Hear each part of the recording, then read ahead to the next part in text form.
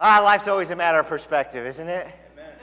I'm going to drag you down real low in just a minute because we get to talk about the history of Israel. And though we've had some high points, it seems like the Bible doesn't really focus in on those. Kind of like us in life. You do a great job at work day after day after day after day. The boss isn't there to praise you. He gives you your paycheck. There's your praise. But you mess up, you hear about it. A lot of that's in the Bible too. I mean, there are good stories in there, but a lot of it is about how people messed up. We seem to need to learn the hard way, and so the stories of the hard way are in there, hoping we can learn from them and not reproduce. Give you a quick overview of where we've been to catch you up to this morning. So if you remember, Israel was one united kingdom. Solomon was the king, but because of the sin of David and Solomon, God split the empire. Two kingdoms. The kingdom in the north is called Israel, and the kingdom in the south is called Judah. But they're both together the children of Israel, so it gets kind of confusing. So the first king of the divided kingdom in the south was Rehoboam. He was evil. First king in the north was Jeroboam. He was evil. But his kingdom lasted a little longer. So you'll notice up on the chart here, after Rehoboam on the left, we have Abiah and Asa. And look how long Asa's kingdom lasts. Now, that was good. You can keep that up. Look at how long it lasts. He lasts through Jeroboam, Nadab, Baasha, Elah, Zimri, Omri, Ahab. Well, Nadab through Ahab. So we've got one good king in Judah, while all these bad kings reign in Israel. So Jeroboam's son Nadab becomes king. But he ends up getting killed by the next king, Baasha. That's how he became king. He killed him. Baasha killed off all the rest of Jeroboam's family, and then his son Elah became king, but he got killed by Zimri, the next king. Omri went after Zimri. Zimri killed himself. Omri became the next king. Lovely, lovely story. All this while, Asa, good king, is still reigning in Judah. Omri has a son, Ahab. He's the husband of Jezebel. Still, Asa is king of Judah. But then his son Jehoshaphat becomes king, and he's a good king. And now Ahab is king in Israel. Jehoshaphat was a good king. He was a good man, a godly man. But he made some serious mistakes, errors in judgment. He did a couple of stupid things. But he was still a good guy. And I can relate. That's how we all are. We're good people. But sometimes we do some really stupid things. And I don't mean just good, we pay our taxes and are nice to people. I mean, he was godly. But what he ended up doing is allying himself with Ahab, who was wicked, and brought his kingdom into wars and conflict with Israel's kingdom. So whoever they fought, they were like NATO of their day. And then he gave his son in marriage to one of Jezebel's daughters. Now, that was just stupid. And that caused all sorts of chaos, as you're going to see in the coming weeks. So Ahab goes to Jehoshaphat and says, hey, I need to go to war. Will you come with me? Here's the story. Ahab asked Jehoshaphat, will you go fight with me? And Jehoshaphat replied to the king of Israel, I am as you are, my people as your people, my horses as your horses. In other words, yeah, we're in. But Jehoshaphat also said to the king of Israel, first seek the counsel of the Lord. Okay, so Jehoshaphat, I told you, was a godly guy. He wants to go to war. He says, yeah, we'll go, but first let's inquire and see what God has to say. So here's what Ahab does. He brings together the prophets, about 400 of them, and he asks them, shall I go to war or shall I refrain? Go, they answered, for the Lord will give it into the king's hand. But he's in Israel. Their prophets aren't real prophets. They're not the prophets of God. They're prophets of idols. And Jehoshaphat has no respect for them at all. You ask all your phony prophets, give me a real prophet. Are there any real prophets here? Now, if you look at the text up there, in verse 6, it says, the Lord will give you victory. Capital L for Lord, but smaller case O-R-D. This could be any Lord. And since they didn't worship the God of Israel, chances are they're not even referring to him. So then Jehoshaphat says, are there any prophets still here of Jehovah, of the Lord? Capital L, capital O, capital R, capital D. He says, yeah, you tell me about your Lord, but what about my God, the real God? Are there any real prophets left in Israel?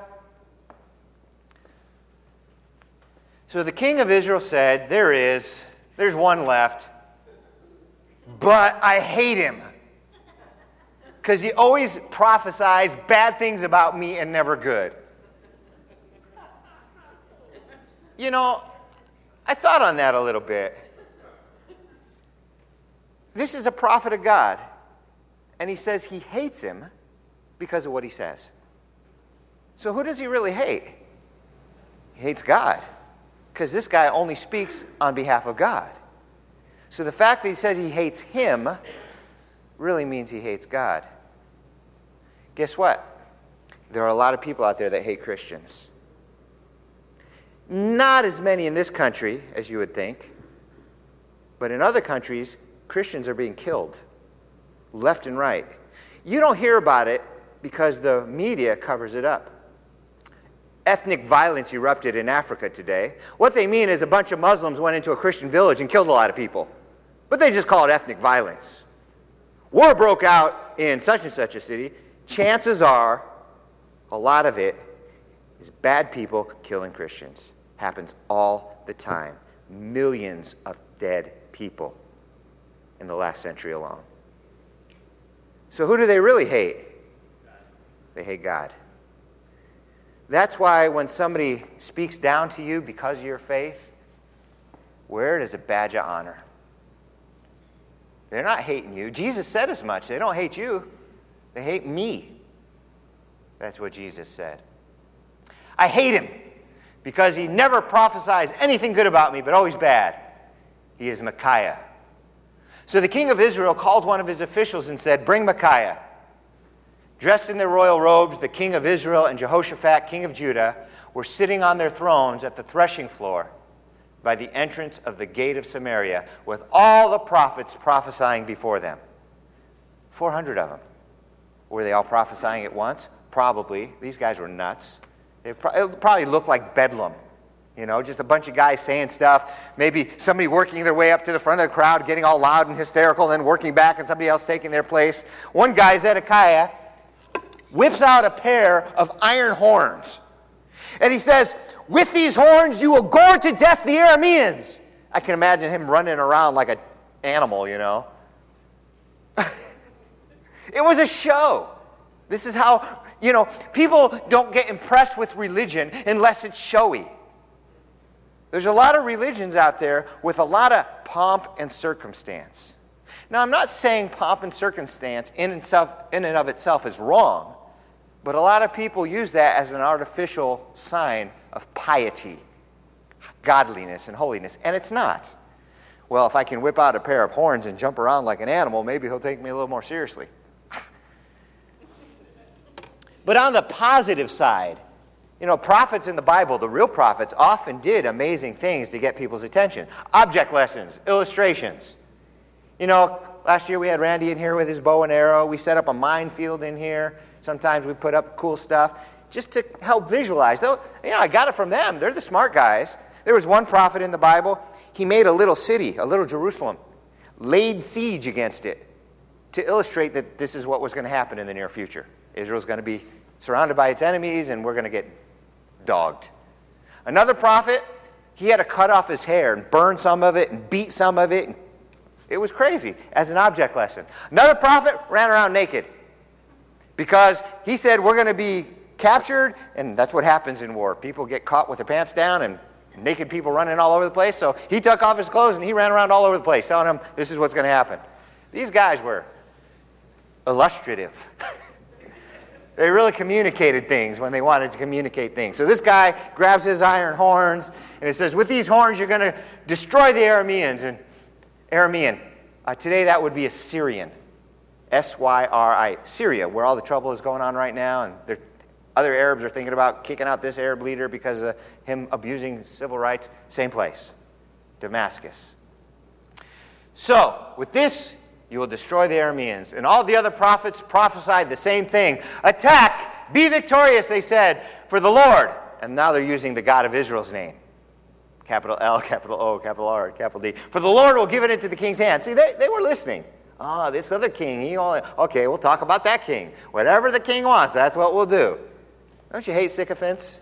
They just say what you want to hear, not necessarily the truth. Oh, if that's the God you worship, that's the God we represent. Yeah, that's the one. So the messenger, in the meantime, while all this nonsense was going on, was sent to get the real prophet, Micaiah. And he grabs him and he says, listen, there's 400 prophets there, the king of Israel there, and the king of Judah there, and everybody is saying, all 400, go to war and be victorious. You make sure you say the same thing. Dude, if I was one of your false prophets, maybe I'd just go along with the program. But here's what his response is, like a good man of God. As surely as the Lord lives, I can tell him only what the Lord tells me. I can imagine now how the messenger feels. Like maybe he's going to get in trouble for bringing this guy with bad... I don't know. But he didn't listen to him. So the king says, tell me nothing but the truth in the name of Jehovah, the name of the Lord. Then Micaiah answered, I saw all Israel scattered on the hills like sheep without a shepherd. And the Lord said, these people have no master. Let each go to his own place in peace.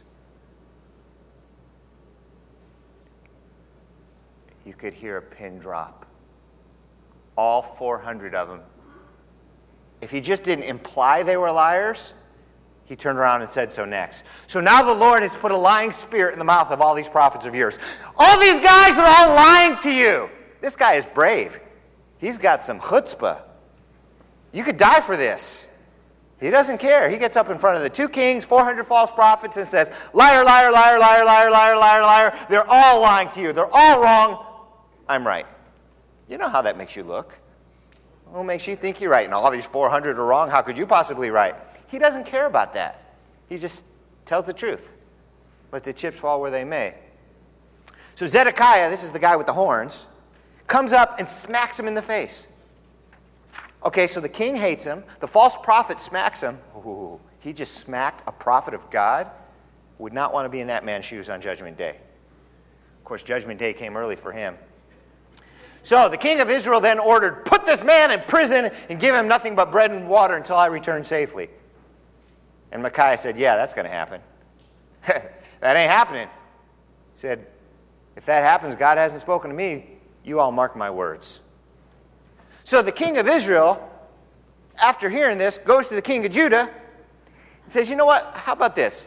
I'll go into battle disguised, but you go in all your royal robes, and then they won't come after me. And the implication seems to be, well, this guy says I'm going to die in battle, so I'll go in incognito and I'll be fine. Yeah, that's it. God says you're going to die in battle, but you can put on a costume and you'll trick God. You'll slip right through the loophole there, you know. Oh, where is he? I mean, really? What's this guy thinking? Loopholes. How many of you can come up with, in your brain right now, a loophole? Maybe you watched a TV commercial, or maybe you sat down with a lawyer and tried to get out of a tax thing you owed and they found you a loophole or something. I mean, we are a society that seems to be based on loopholes. Sometimes they're great to have, but sometimes what they do is let justice slip through the slip knot. So, I have mixed feelings about loopholes. Some of them I like, some of them I don't. Here's a real big one I heard about that I don't like. Pornography used to be, technically still is, illegal. And yet it's all over the place. It's at Circle K, it's in the street corners, it's on TV, it's at the movies. Bad stuff, nasty stuff. I'm not talking about Michelangelo's fine art. I'm talking about porn.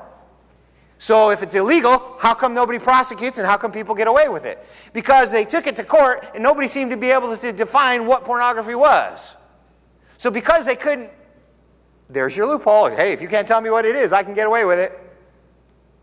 And that was it because, well, is it nudity? Well, Michelangelo painted nudity. Certainly that's not pornography. No. Well, then what is? And now we've got freedom of expression and the Second Amendment, well, whatever amendment deals with the freedom of the press. We've got art. And so they just let it slip through the loophole. And look what it's done for us. Bad loopholes. It seems to me that in the Bible people look for loopholes too.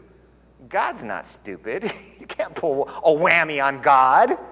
Well, this guy's trying. I'm going to go to battle dressed up in these funny clothes, and maybe I can make it out alive.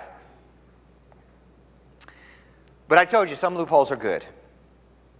There is a loophole that God intentionally put into the Bible. I'll tell you about what it is in just a minute, but here's the law, and then you'll figure out the loophole. The law says, it's in the Bible, the person that sins, the soul that sins, it shall die. The wages of sin is death.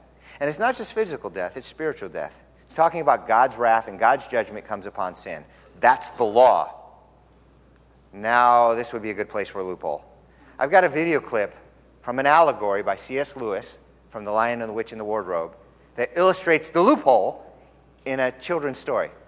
So let me go kill some lights and go ahead and crank that up and we'll watch it.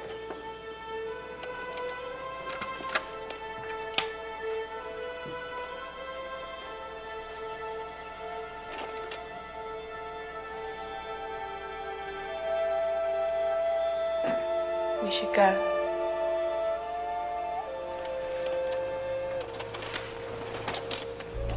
It's so cold.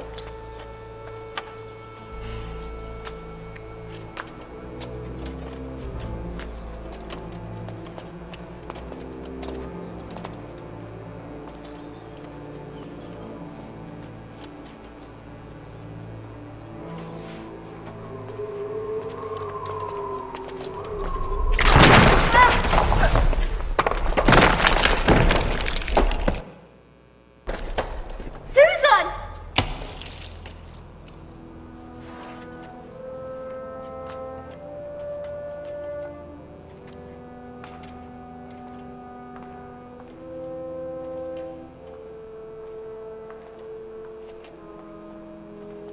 It's Aslan. What have they done?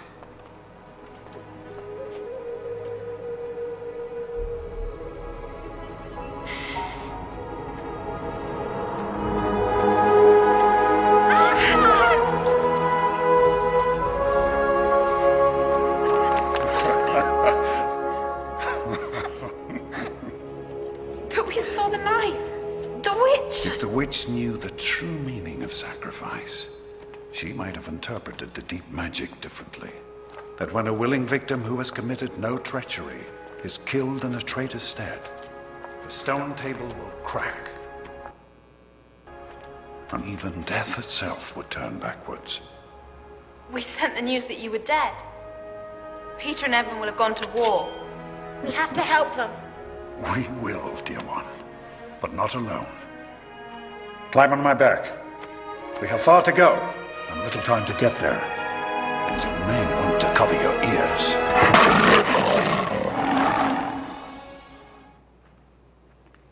I know most of you already know this story, but for those of you who don't, these children go into a magical wardrobe and end up in a different world, a different land that's ruled by Aslan the lion.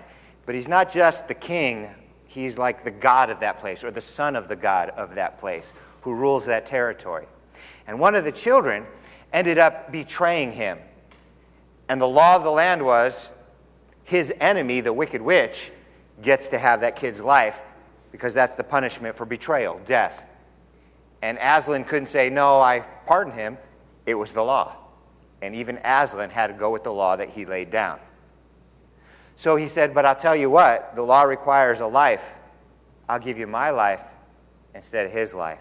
And the witch was all, yeah, that would be great. I'd get the son of the king, the son of God. Yeah, I'll take your life any day. So they torture him, they abuse him, and they kill him and sacrifice him on the stone table.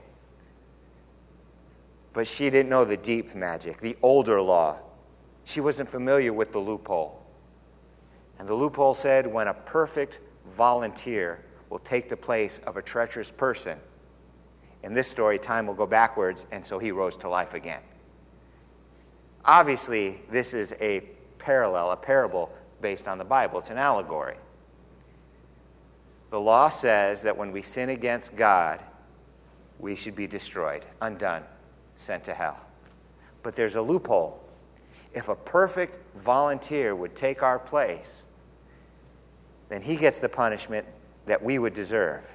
And we get the life and the righteousness that he has. So in Jesus, it's not just that our sins are forgiven. We don't just get our sins forgiven. When God looks at us, he sees the righteousness of Jesus on us. It's an amazing thing. He swapped places with us. He gave us his righteousness. He took our sin. And that's, by the way, why he died. You can't kill Jesus. He's perfect, and he's the Son of God. Sin causes death. He had no sin. He would have never died. But he took all the sin of the world on him, and that's how he ended up dying. But he was perfect, and he's the Son of God, and that's why he got up again. Beautiful story. And it all jumped into my mind because this evil guy was looking for a loophole. But we've got to get back to the story. We've got 4 main players in this story I've shared with you. We've got Jehoshaphat, we got Ahab, we've got the false prophets, and we got Micaiah, the true prophet. Jehoshaphat, as I told you, was a good king. But in this story, this is where he failed. This is where he did bad. This is where he did not stand for God.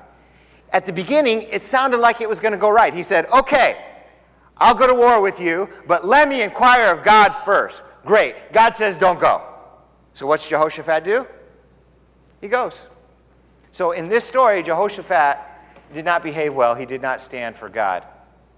He disobeyed God and he fought with wicked Ahab. By the way, Ahab died in this story, as I told you. He dressed up funny, but it didn't work. What ended up happening is some random guy just shot a random arrow into the crowd and ended up catching him between the armor.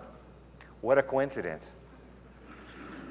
But even though he messed up, Jehoshaphat, in this chapter, he was a good guy. Listen to what the Bible says about him in general.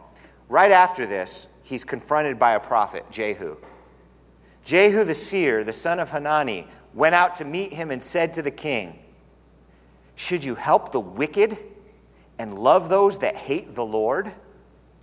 Because of this, the wrath of the Lord is upon you. Because you went and made an alliance with a wicked king that hates God, you're going to be punished for it. There is, however, some good in you. For you rid the land of the Asherah poles, and you've set your heart on seeking God. Jehoshaphat lived in Jerusalem, and he went out again among the people from Beersheba to the hill country of Ephraim, and he turned them back to the Lord, the God of their fathers.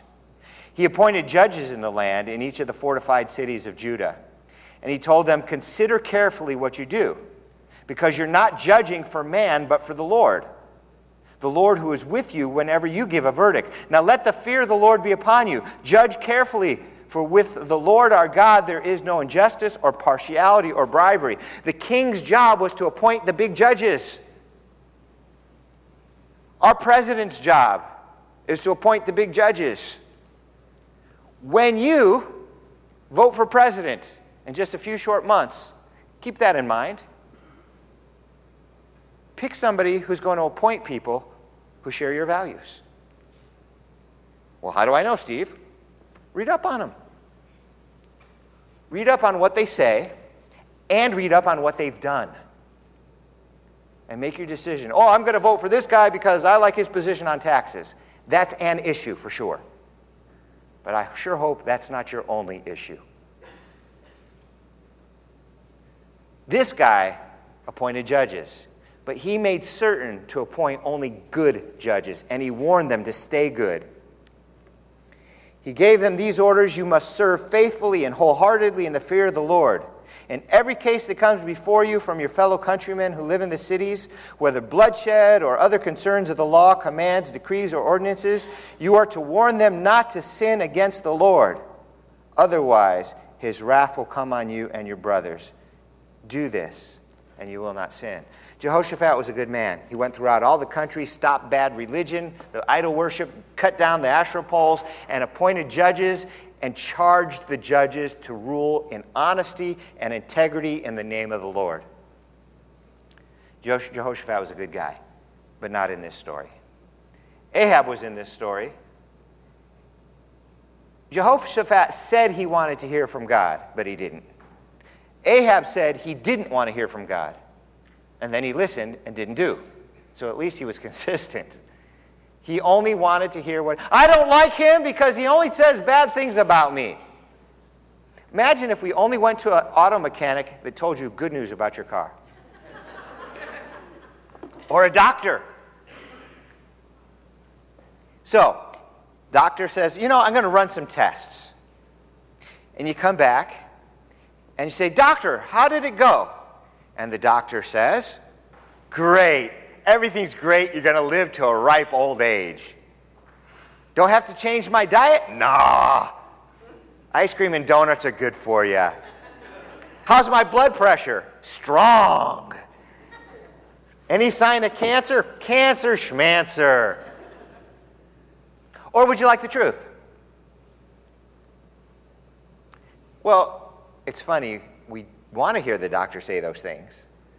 But the reason we went to him in the first place is because we want to hear the truth. We would never go to a doctor who intentionally lied to us. Why go? We'd never go to a mechanic who would intentionally lie to us. Why go? Plus, things will be worse for us if we don't hear the truth. Nobody wants to spend $500 to fix their transmission. But it's better than maybe $2,000 if you let that go and everything else goes, and so on and so forth. Ahab only wanted to hear what he wanted to hear. Listen to what the New Testament says about people. The time will come when people won't put up with true teaching. Instead, they'll try to satisfy their own longings. They'll gather a large number of teachers around them. The teachers will say what the people want to hear. You got to be careful going to a Christian bookstore today. You just can't pull any book off that shelf and expect sound teaching. You can't turn on the radio or the TV and just assume you're going to get good teaching. It's sad, but there are stadiums filled with people who say they're there to seek God and worship God, who are just hearing what they want to hear. But thankfully, there are still stadiums filling up with people who want to hear from God too. But it's going more and more like this. Dear Larry, it's been a couple months since I've seen you. Deployment here in Afghanistan has been everything they told me it would be. But something amazing happened to me last week. I was just getting ready to peek around a corner, and somebody grabbed my shoulder and said, "Don't." And a bullet whizzed by right where my face was. He said, "I've never felt this way before, but I just knew God was telling me to grab your shoulder." I found out this man is a lay pastor at his church, and we got to talking. He told me that if I didn't turn from my sins and believe in Jesus, I was going to hell. I was offended, but then I realized he just saved my life. We've been talking for the last couple of weeks, and I've given my life to Jesus Christ and have gotten baptized. The reason I'm writing is even though you and I used to make fun of these kind of people, I now believe it's true. And I'm fully convinced that if you don't turn from your sins and believe in Jesus Christ, you'll go to hell too. Love your friend, Fred. How many of you have written letters, something like that, to loved ones? Let me see your hands. Some of you have. How many of you have ever received a letter? You don't have to put up your hand. We don't like to tell people, if you don't turn, you're going to burn. We don't like to say that. That hurts people's feelings, and it sounds so arrogant. Micaiah didn't care how he sounded. He just wanted to tell the truth. You don't have cancer, you're fine. Hey, if you're my friend, tell me the truth. If you really think I'm going to hell, tell me. Because if there's any chance it's possibly right, I want to know. Because I don't want to go there. So Ahab only heard what he wanted to hear, and these 400 false prophets only said what he wanted to hear. Oftentimes in the Bible, you'll see a king do something wrong, and then the whole nation's punished. And you're like, hey, that's not fair. Well, yeah, if that was the whole story, that wouldn't be fair. But that's not the whole story. Listen. An astonishing and horrible thing has been committed in the land. This comes from one of the prophets. The prophets prophesy falsely, and the priests rule by their own authority or power. And my people love to have it so. So they say what people want to hear, people hear what they want to say, and it's all good. We're following a bunch of blind people, following blind people, and falling into a ditch. The prophet ended up saying, what will you do in the end? This isn't going to end good. Listen to the truth even when it hurts, because that's the only chance you got. Jehoshaphat knew that for the most part, but messed up here. Ahab flatly denied that. These prophets fed Ahab and anybody else whatever they wanted to hear. But there was one guy in this story who was willing to stand up for God. Just one. Little old Micaiah. Dragged in front of this pomp and circumstance assembly with 400 false prophets, and even the messenger before he gets there telling him already what he should say. Pressure? You've never been under pressure like that. He was under the most pressure probably in his life to compromise. It would have been easy and safe. But he wasn't just a guy with an opinion. He was a man on a mission from God. And he had a message to share with the king. Oh, by the way, I didn't read to you the whole story. When he first got there, he messed with the king. He said, oh yeah, you're going to win. Go fight, you'll win. And the king went, dang it, I keep telling you, tell me the truth. Okay. And then he told him, you're going to die. And then the king got mad at him. Guy goes up and smacks him and he throws him in jail. You know? But he was not daunted. He didn't change his words, even though he thought he might die, and because he was going to be imprisoned. By the way, I'm sure he wasn't in prison very long. King died, everybody goes out. He stood for God. One of the cool things about this story, it's a hidden thing. His name, Micaiah, or Mikiyahu in Hebrew. Mika means who is like. Yah, the end of his name, or Yahu, is a shortened version for the name of the Lord, Jehovah. The capital L, capital O, capital R, capital D that I've been referring you to. His name is who is like God. So he gets dragged up in front of 400 false prophets and a bad king, and he's a testament by his very name, by his very presence. I'm standing here for God. Anybody else like God? Who is like God? And now his story and his name has come down thousands of years later to us. And part of the story applies to us today. Who's like God? Who's willing to stand up for God? Even if it's embarrassing. Even if it's uncomfortable. Even if it's dangerous. Even if you might lose your job or your membership in a hoity-toity society club. Or even if you might get killed. Who is like God? Is anybody willing to take a stand anymore for God? That's a rhetorical question because I know many of you are. I know that. Maybe about a year or so ago, I read to you a covenant that a popular pastor read before his church. And it's so appropriate, and some of you weren't here, that I'm going to read it again. This is his covenant, and he wanted his church to sign on. He said, today I'm stepping across the line. I'm tired of waffling. I've made my choice. The verdict is in. I'm going God's way. There's no turning back now. I will live the rest of my life serving God's purposes with God's people on God's planet for God's glory. I will use my life to celebrate his presence, cultivate his character, participate in his family, demonstrate his love, and communicate his word.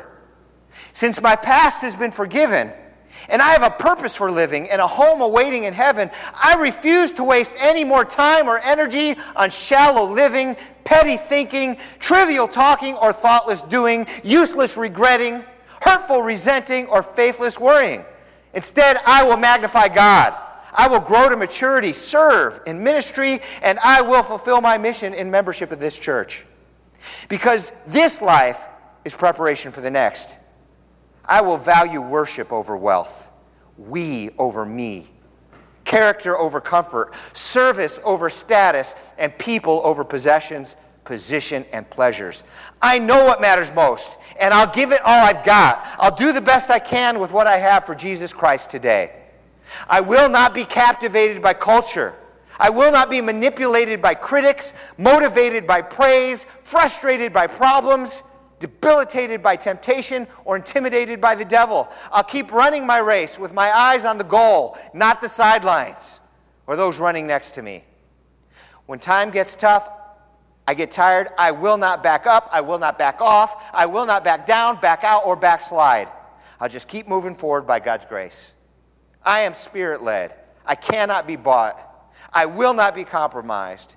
And I shall not quit until I finish the race.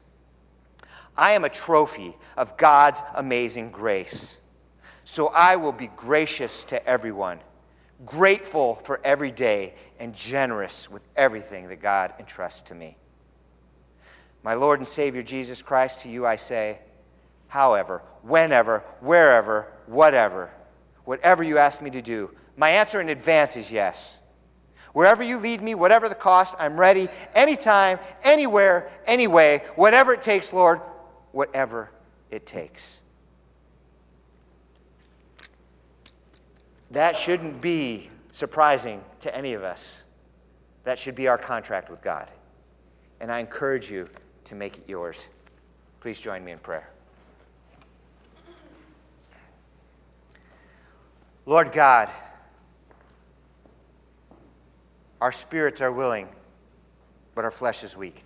Give us the strength, the passion. Fill us with your Holy Spirit, that we might serve you tirelessly. And when we get tired, that we will press on no matter what, keeping our eyes forward until we finish this race, until we've won the prize. Lord, it's our desire to stand for you. Give us the strength, the courage, and even the opportunity to do so. For it's in Jesus' name we pray. Amen.